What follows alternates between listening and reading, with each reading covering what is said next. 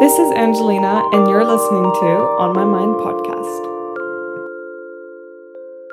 Hello, listeners to On My Mind podcast, and welcome back. Today, I'm here with a special guest, Bella.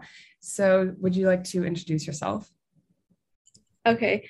First of all, to Angelina, thank you for having me on this podcast. My name is Bella. I'm 17 years old, and I go to the Canadian International School of Hong Kong. My hobbies include change making and cooking. So thanks again for having me.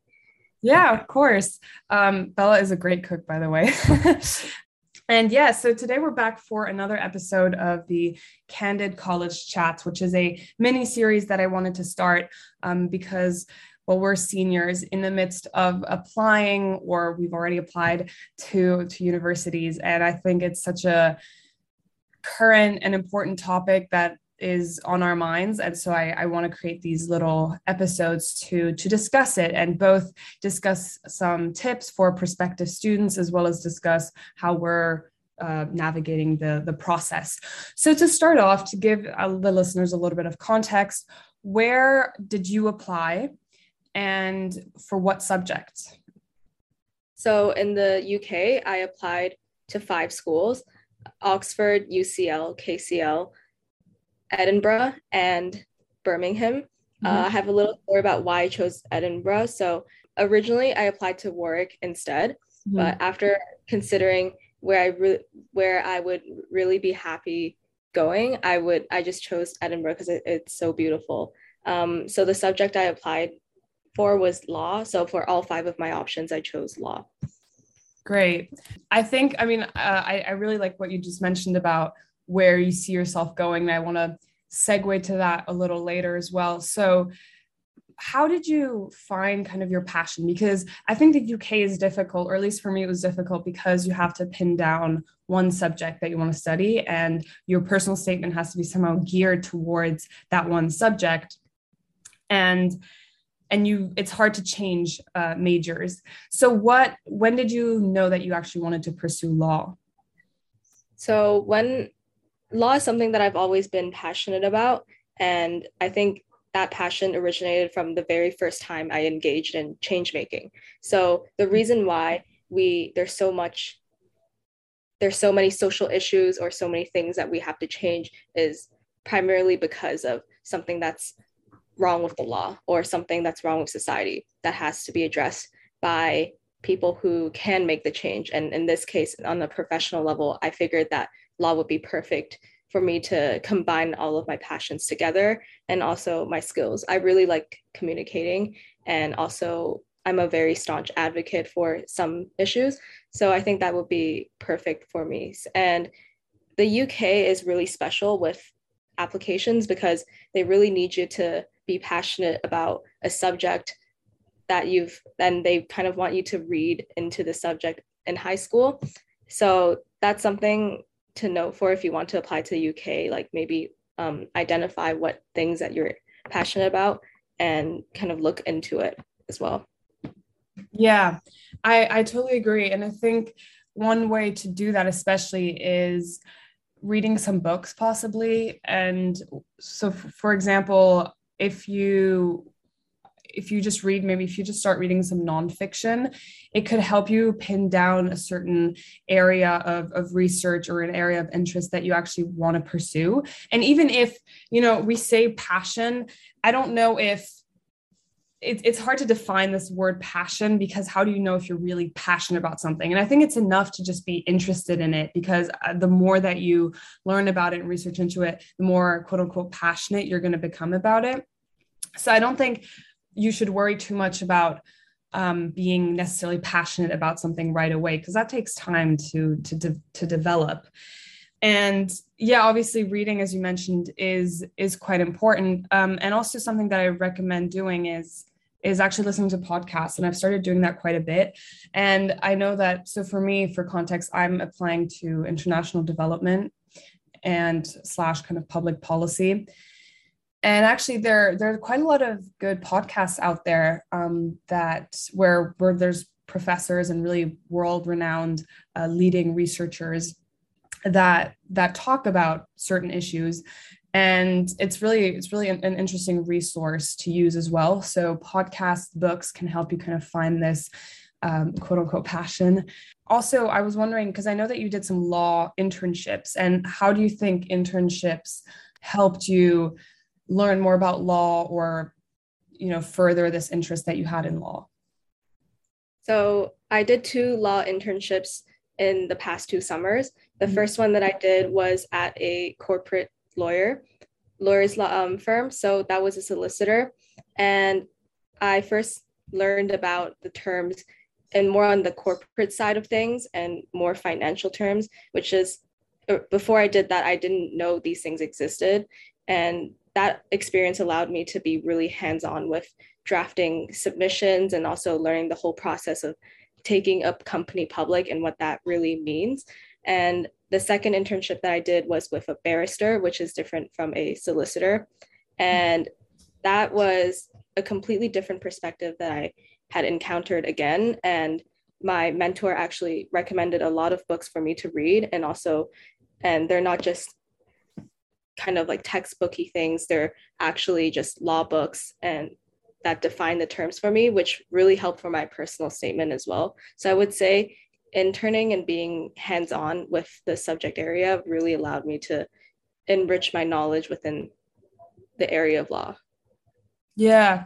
And it sounds like you kind of gained two key things from your internships, one being knowledge of the specifics and the nuances that exist within law, because law is a very broad field. And it sounds like you gained a lot of exposure to some of the nuances in law, and that helped you narrow down maybe what specific law you want to go into. And then another one, you mentioned you had a mentor, and I think that's also obviously incredibly helpful to have someone who is very skilled and knowledgeable in this field that can, like you said, help you out with your personal statement. So yeah, internships are definitely a great way to gain some exposure. And out of curiosity, how did you get those internships?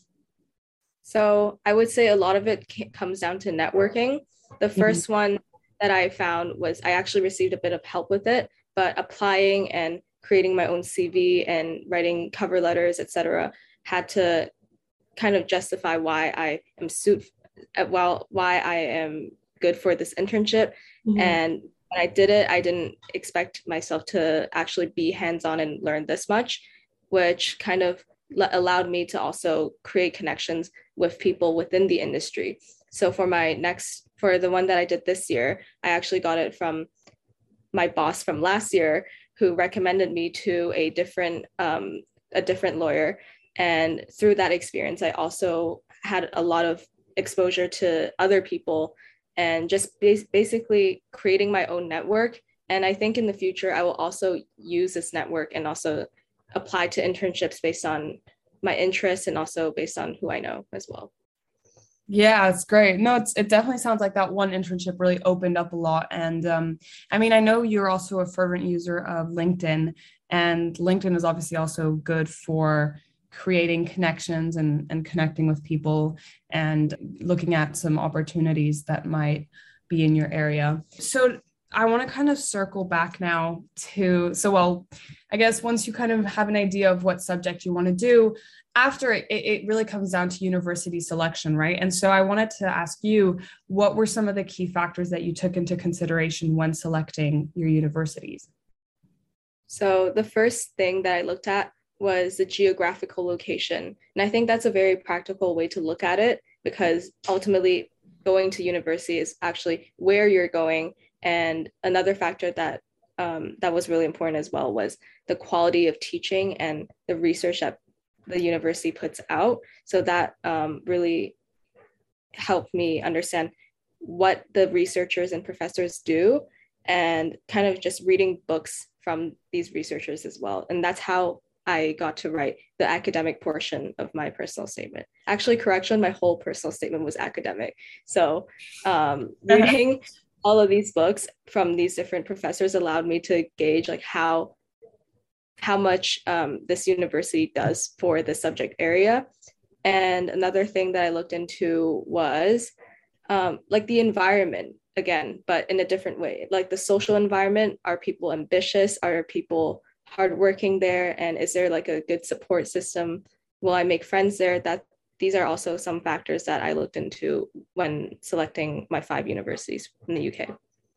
That makes a lot of sense. And I think I agree with some of that. I think something that you touched on, which is key, is the idea of quality of teaching, because that's something that usually doesn't show up in rankings, because most of the time the rankings are based off of research output. So a university might have, amazing research output, but the quality of teaching itself might not be that great. And I think that's something that's often overlooked, especially, this doesn't only apply to the UK, it also applies to the US, where there's often great discrepancies between the rankings and I guess like normal rankings. And then if you look at just quality of teaching rankings.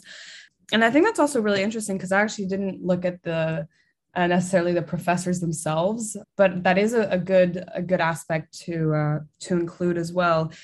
And yeah, geographical location, I think that's kind of a given.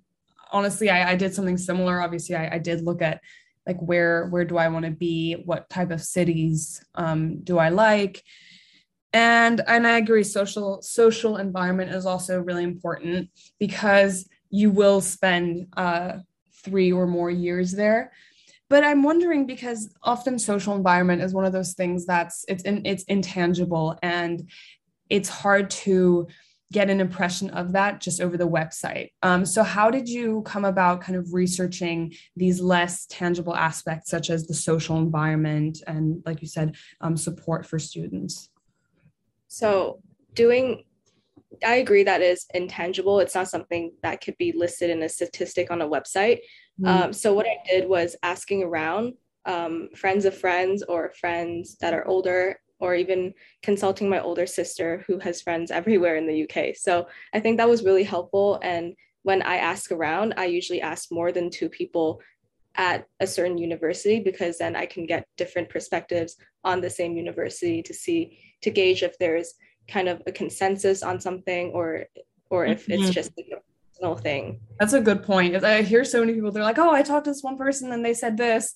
But that's just one person, obviously. So it's a good point to see if there's a consensus. Yeah. So you mentioned that you ask like friends and connections, and do you feel like they give you quite good insights that you otherwise wouldn't really have gotten?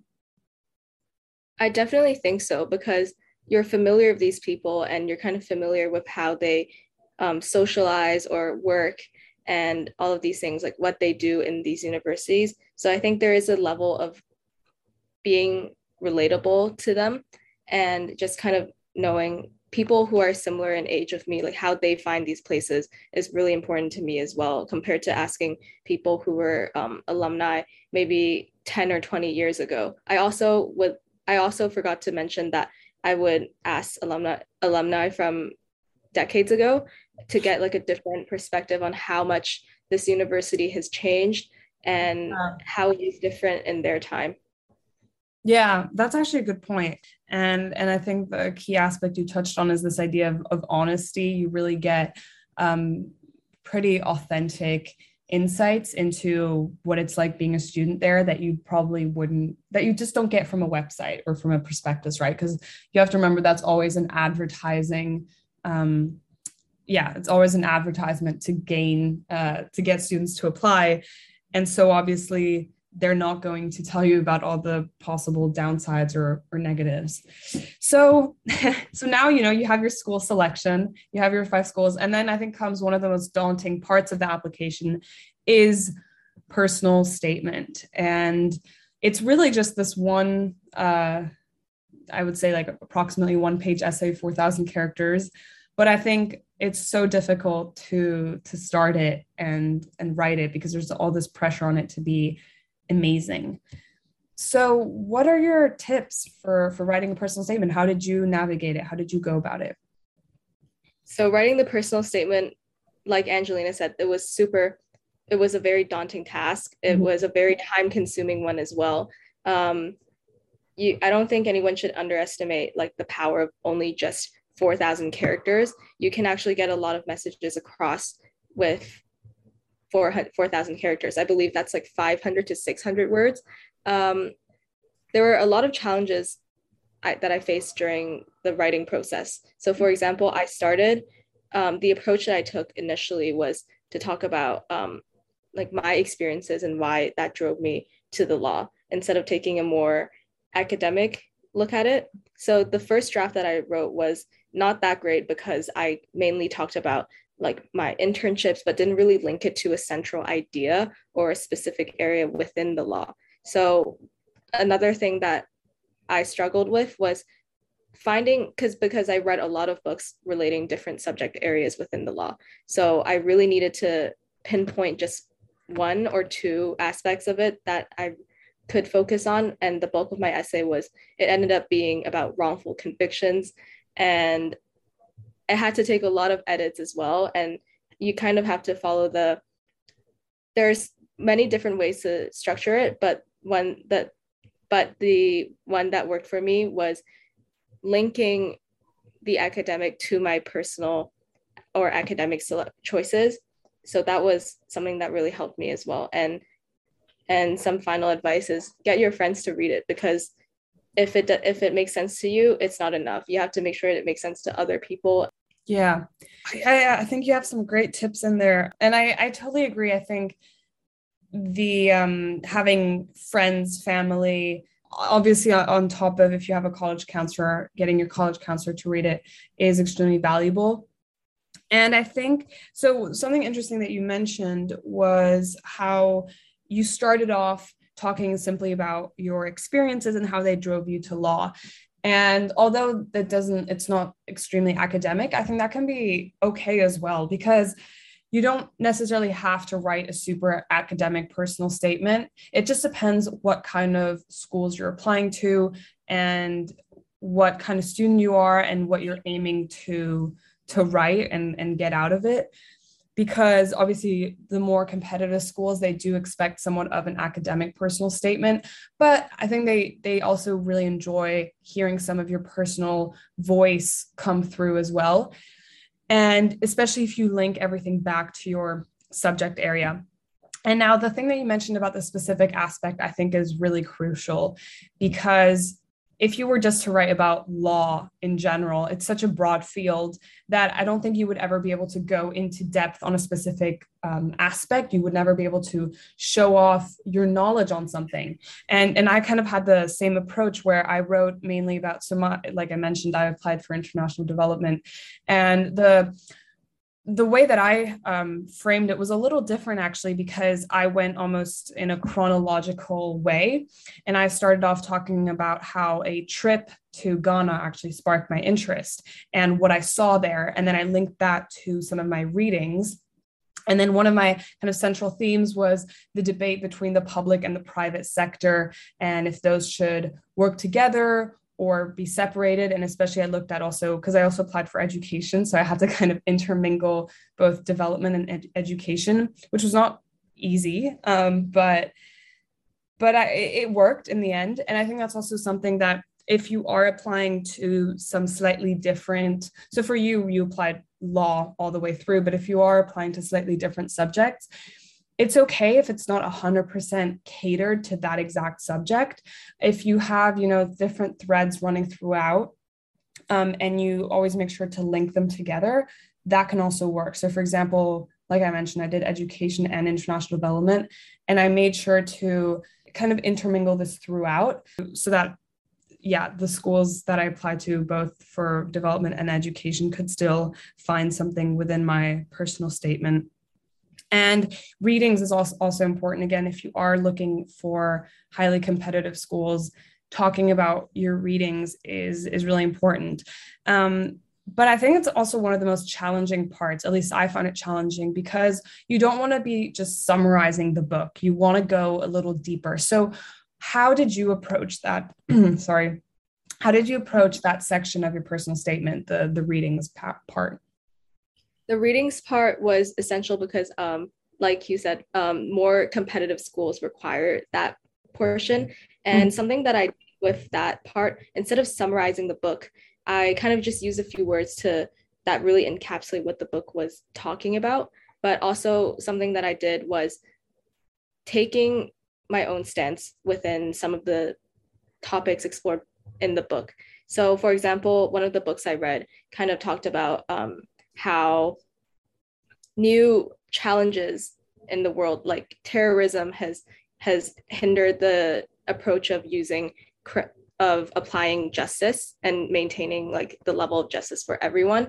So what I said was, despite this, we can still administer justice. So, for example, like just maybe challenging one or two points that the author has made, but be able to kind of substantiate my point with my own argument. I think UK universities, especially the more challenging ones to get into, they really like to see someone's point of view.